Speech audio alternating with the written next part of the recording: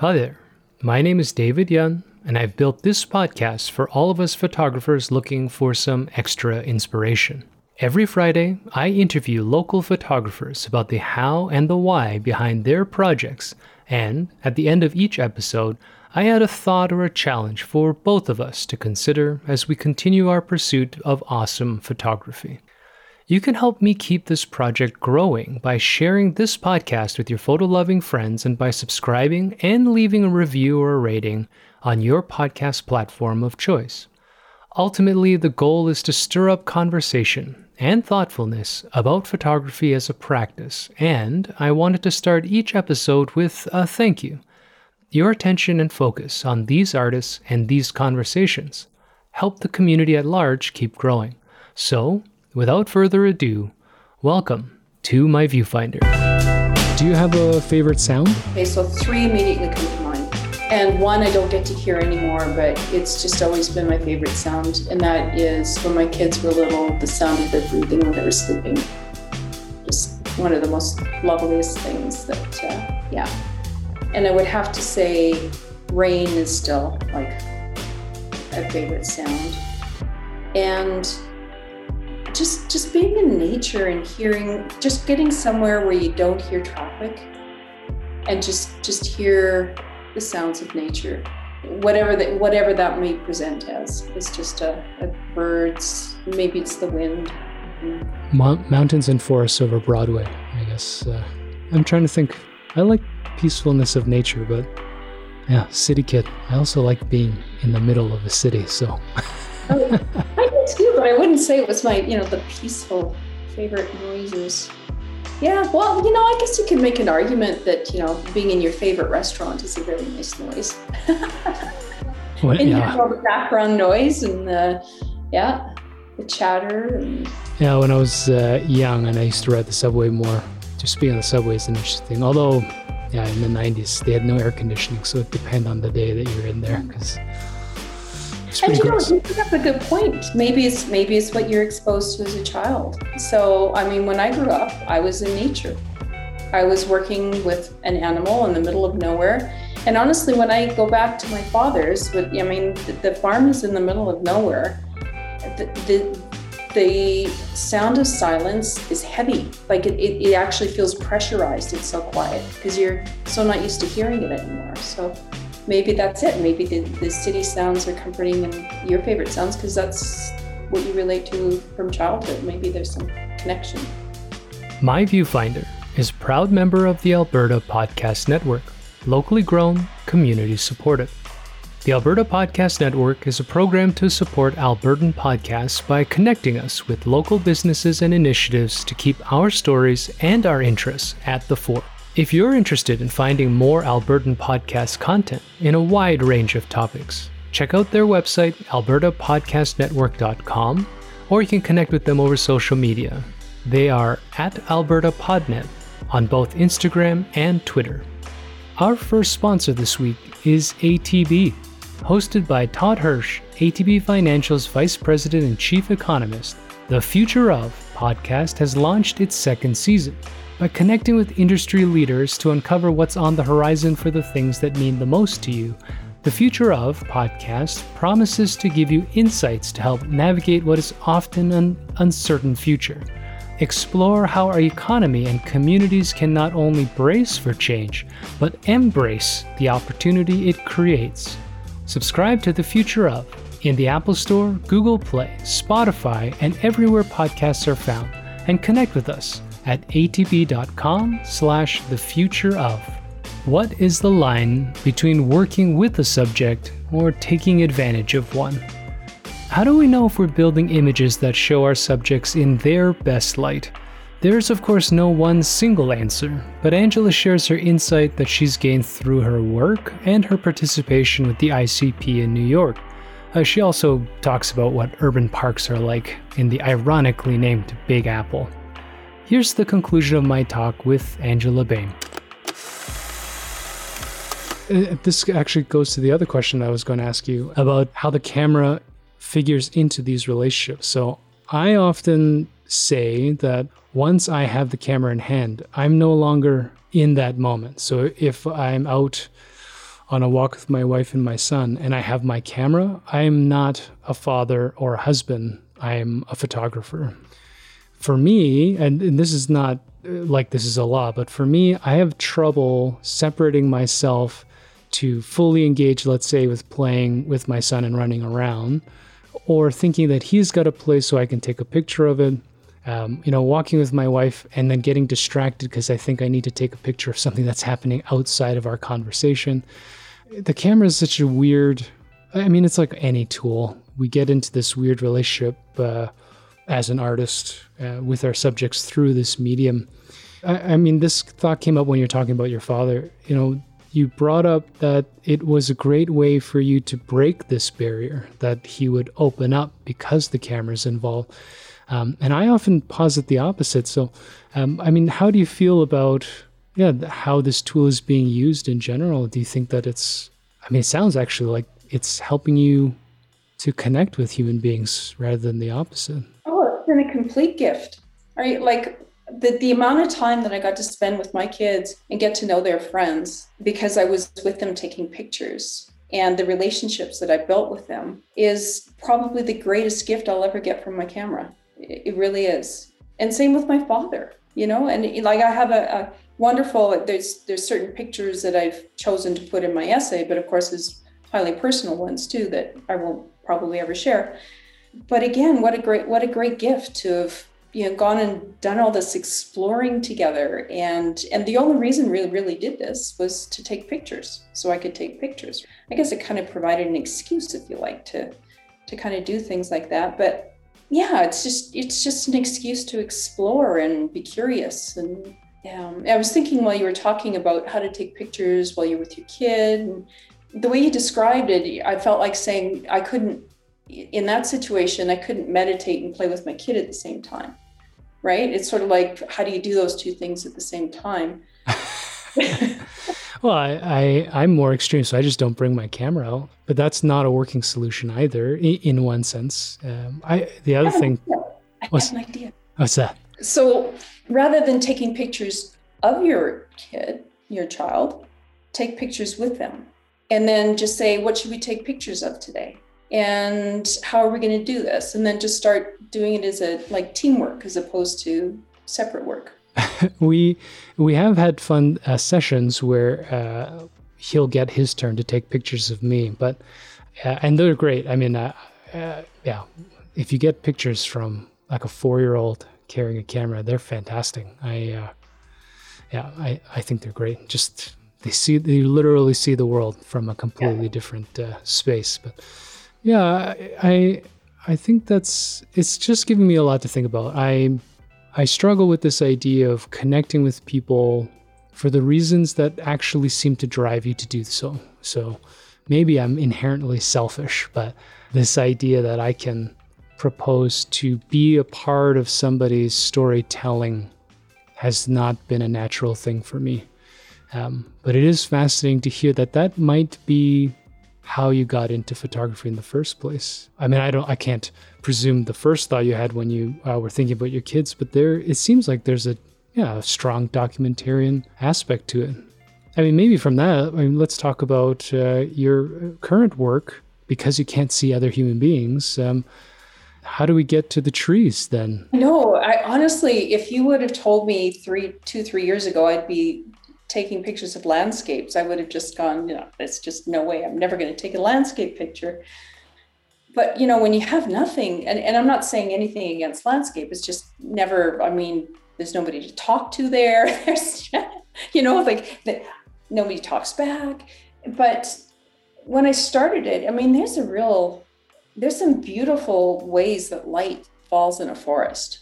And I started to see, so like when I took pictures, of everything I've done, I've tried to use lights and lighting, but as an example with my father, I can always see it in photo essays when somebody's using light, even if they use it beautifully, because you'll get a very nice, beautiful picture of somebody if you use artificial light. But people live in their house according to where the light comes in. And I think you have to be sort of sensitive to that, because otherwise you're manipulating and it doesn't make sense. And so I've always really paid attention to where light comes in to the house or pictures or wherever it is I am, and how people are walking around or doing or living with that light. And so I started going into the forest. I started realizing, well, it's very much the same way in here. The light comes into a forest a certain way. And how did I come to this? Well, I hear, when I talk to people a lot, particularly on Zoom, and a lot of people I went to school with that live in the middle of New York, and they've never, to them, the forest it's a very different concept, the forest. Actually, if we have time, I'll tell you a story about a park essay I did there. But all this doom and gloom about, our forests are dying and climate change and and there's not that there's no reason to be concerned. And, yes, this is a problem we have to figure out. But every time I looked at the forest, I go to BC a lot in the summer. And every time I go down certain highways, it's like a timeline of fires. And all I don't see the doom and gloom. I see the hope and the regeneration of the forest after fire. And I thought, I kind of got to show this to them, because it's not all doom and gloom. What I'm seeing is hope. And so I started to just go in and experiment with taking some photos in there. And the more I did it, the more I realized it's really peaceful in a forest. Very quiet. It's sort of there's this whole movement now of, I think it's called nature bathing. Somebody just brought this up to me last week, and I've researched it, and it's how you should get back into nature to restore your soul and all these kinds of things, which I kind of really believe, because it is very refreshing to be in nature and just all you hear is no cars, but just, some leaves fluttering and some birds or whatever it is that presents itself that day. And so I think the impetus was manyfold. I can't photograph people. I'm driving by, I think, what is this amazing story of regeneration and the story of the resilience of nature and how, nature's going to come back just fine if we let it. So that's where I started with that. Still going at it. I'm going to continue. I like that there's a mention about also giving hope to other human beings that, there's just, you're involved with people, even when you're shooting nature. There's a lot of people that shoot nature landscapes that just want geometry, light to sell a print, water, animals. But you started your story off by wanting to give hope to New Yorkers who thought the world was going to end. I have to tell this story because I was doing a class at ICP, and they said, okay, what you're going to do is you're going to go, I can't remember the name of this park, and you're going to do a story. What we want you to do is walk around first and take notes, and then come back and we're going to talk about the notes, and you go back and shoot it. So I went in and I thought, okay, I'm going to go to a park now. And I walked across the street and I walked into this area they said this was, and I said, well, where's the park? Because of course, coming from Canada, I have this vision of what a park is, right? Nature, grass and everything. And certainly wasn't that. And I found out I was in the right place. So I walked around and I did this whole essay on how unbelievable, like, why do you have a fence around a tree? Like, why is that? Just all the absurdity that I could see, like, just like artificial duck paint prints on the, and actually, as I was photographing it, I had one of the security guards come and tell me to get off the grass. So it was just such a different experience. But yeah, they could use some hope when it comes to nature and things. So gentrification, urbanization, evolution of human existence. It's fun to think about stuff like that. I'm just imagining duck prints. It's funny. I think Toronto's a little bit different because it's still quite green. But when you're in urban, dense areas, there's like I remember coming out here and learning why they call it Big Sky Country. I cannot remember being in Toronto looking at the sky. It's a weird thing to say because the sky exists. But there's a feeling when I grew up there that you had to be looking at the ground, maybe for safety or stress or I don't know what it is. Now when I go back, it's even more intimidating. I mean, now I'm used to looking up, and maybe this becomes a metaphor of what we're talking about. Just this training to seeing people as people, wanting to show them in their best light. So I definitely go back to Toronto and look at things as a photographer now. But so I'll walk on Bloor Street, and I can look up, and I can see a sunset. I mean, it's now tucked away behind thousands and thousands of condos, but it is there. But I do definitely remember distinctly coming here because I saw just broad open sky, such a prairie thing. I got to be on a mountain, which is such a great sense of scale, which you don't get in Toronto. And as a Toronto kid, if I visited New York, it's like, it's exponential. I mean, I don't know what it's like for someone who grew up, in a small town or in the prairies to go visit New York.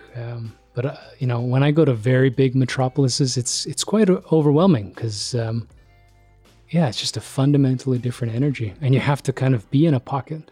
Maybe the metaphor is you are a fenced off tree. I don't know. There's something different about it, absurd. But yeah. I think it's interesting that when you came to Alberta, you felt it was big sky country. Because when I take my kids, I remember like even as teenagers, and we go to see my dad in Saskatchewan, and my kids grew up in Calgary, they would say, "Wow, the sky is so big here." Compared to here, because the land is so flat. But yeah. That's probably another reason why I also picked up my camera here. Just opening your eyes. It's such a weird thing. Now that I'm listening to you, I'm thinking, I got to get off this pedestal where I'm just going to refuse to engage with humans. You mean from COVID? No, with my camera. I've been struggling a lot, to be honest with you, about what I'm supposed to take pictures of. Well, don't pre-think it. So when you talk about going anywhere you've been and having this intuition to take photographs of people, there's already a narrative building piece in your mind, which I think is beautiful because it informs the work. It's giving it a shape that you can rely on and ask that next question. Is there something that you've learned about how people act that you key into really quickly? Or do you just find, some people you just instinctively know that I've got to be a bit pushy, and some people, that, there's some unknown cue that I'm going to come back in 3 weeks? Well, I think that's what I mean by their music.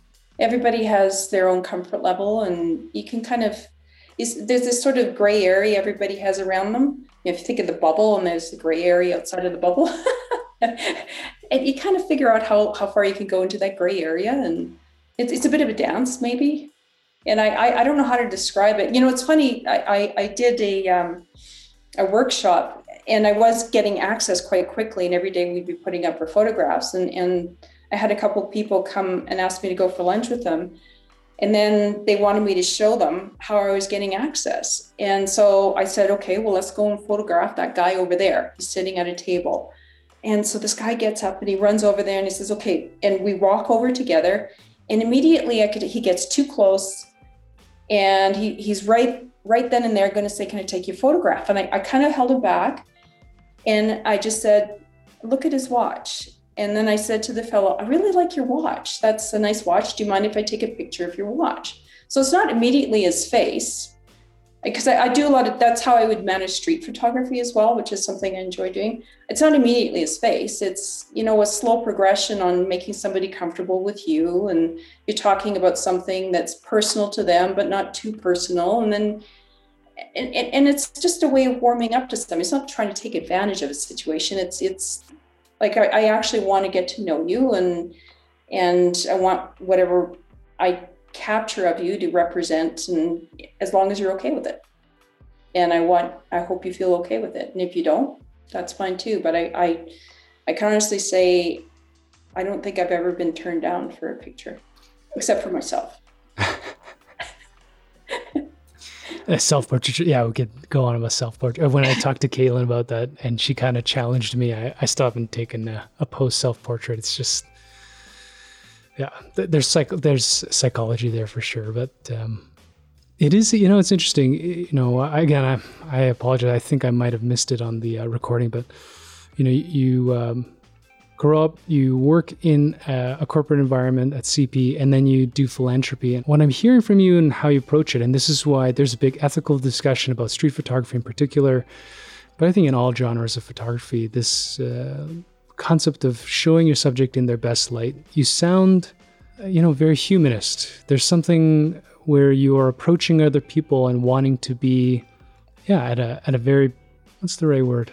human level. It sounds like if I wanted to, I wouldn't approach somebody in a restaurant and take a picture of them in the first place, but to key in, for example, to look at something that you think either they or you are interested in outside of, the verbs like capturing, shooting, stealing, owning, this power dynamic. It is fascinating. Even when I see pictures of salarymen, they're not posed in such a way to be overly politicized or aggressive or bent. They're photographs of people in these moments that seem very personal, even in a restaurant or whatever. And I don't know if they're technically called restaurants, but in an eatery, it is fascinating to think about that. I struggle with street photography now because I don't know if I think about people that way. I don't wish anybody ill, but I often question whether photographs I take serve their best interests, whatever I imagine them to be. Yeah, it's fascinating to hear you say that. Just talk about their watch. Notice the space around them. It's not something that most people are aware of, in my experience. My experience, people don't actually deal with each other very well. I don't know how to, I can only speak for, I wouldn't think that was unusual.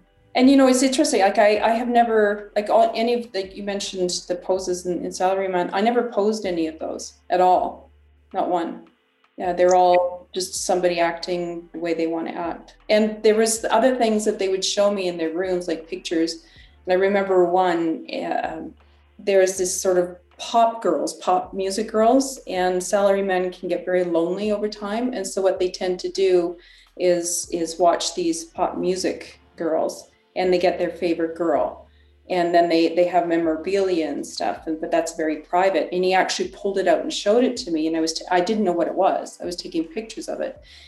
And my fixer later said, I can't believe he showed you that. That is so personal that it's just crazy that he showed it to you. I would never show those pictures to anybody. Those are just something that he may one day feel like he showed me too much and he doesn't want that out in the world.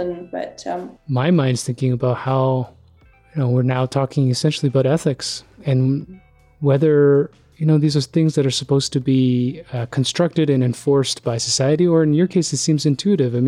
The idea that once you realize somebody has both a personal and private relationship with something, be it an action or an object, that you feel that's not your place to expose that to the public.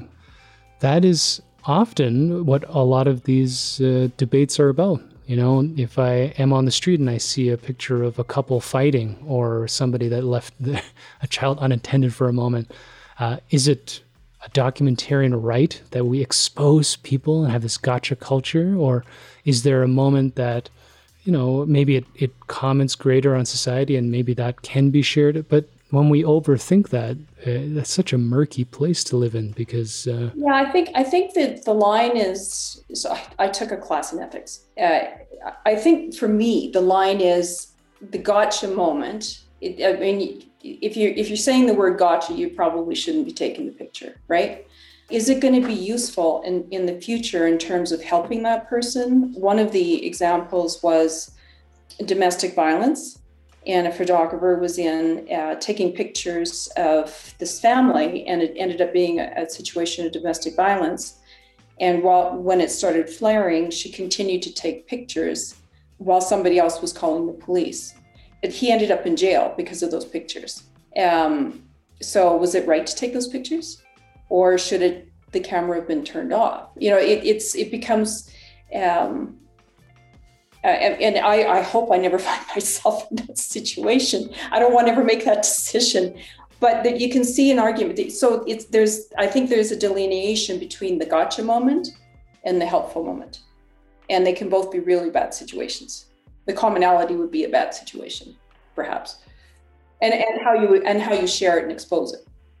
And there could be all kinds of reasons that's wrong that, on the spur of the moment, I may not be thinking of, but that's just a memory that sticks with me from that class. Yeah, I'm really glad to have met you, Angela. Yeah, that was great to talk. And you know what? If you ever want to go out and photograph, Like if you feel like you're in a rut and you just want to go out and take some pictures, and I'd be happy to go out sometime. Yeah, I keep telling everybody I've been interviewing that, I mean, we're playing a little close to the chest with this whole pandemic thing, but I made the mistake of assuming when I got into Exposure Studio that I knew so many people in the city that were already photographers. And then we log in, I'm like, I have no idea who any of these people are. Like I could name 4. And then, of course, when I look at everybody's work, I had a small magazine that I made because I wanted people to realize what creative potential we hide in this city. Because Calgary has this connotation of, beef and oil. But there are amazing artists that live here. And I don't know, we don't have a big enough voice, or it's just getting to the point where we're getting out there. I think people need to know like how many great photographers we have, creators, painters, poets. I've met some incredible people over the last couple of years. Yeah, it's kind of, I think Calgary is a bit different in the sense that there's no venues for photography here. Like it doesn't promote photography. It doesn't embrace it as an art form so much as other places. So that poses a problem for any emerging photographer, because usually you have to emerge in your own community and then branch out from there. So it's very difficult, I think, to even emerge here unless you create something yourself. So it's a weird thing too, because I think I read somewhere that out of Canada anyways, we have the highest camera sales. I mean, we have so much nature and mountains, and everybody seems to carry like a $6,000, Canon telephoto lens. But like you said, yeah, we don't have dedicated anything. It's weird. We'll solve it. That's our true task. Oh, thank you very much. Yeah, no, I'm excited about it. I just think once we can get over this part where we can't actually physically get together, we can come up with some great ideas. I'll just joke that as long as we don't get blood clots from whatever the solution is coming. Yes, that would be good. I don't want those. No, yeah. I'd like the good vaccines. If you could tell the world one thing, what would it be? Oh, chill out. Don't take everything so seriously. Life's short. Seriously. It's just not that important. How's that? It's just not that important. That's awesome. This episode is also brought to you by the Calgary Foundation, proudly supporting community needs for 65 years.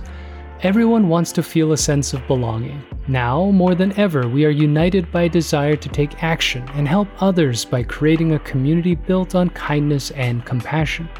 From small creative projects to larger citizen-led initiatives, the Calgary Foundation provides grassroots grants to encourage and support people who want to create and strengthen bonds between neighbors and communities. If you've got an idea to improve, enhance, or revitalize your community or neighborhood, visit calgaryfoundation.org to find out more about the Foundation's grant opportunities, and visit the Calgary Foundation's Facebook, Twitter, Instagram, and YouTube channel. How do we know when we're taking pictures with our subjects? Where's the line between displaying work for the image itself and for a greater social conversation? This week, whether you're a documentarian or a fine art photographer or a hobbyist, perhaps we can spend a little time meditating on where we draw our own lines. Living with good conscience requires that we have a strong understanding of our values and of ourselves. It's a large ask for many of us, definitely for me. I've always struggled here despite my often noisy personality. How do we learn our limits and really define what we believe in?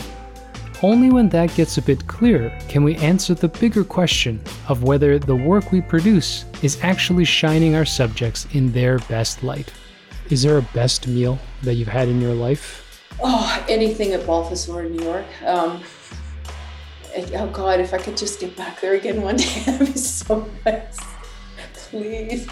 I'm a foodie, so that's a tough one. That's a real.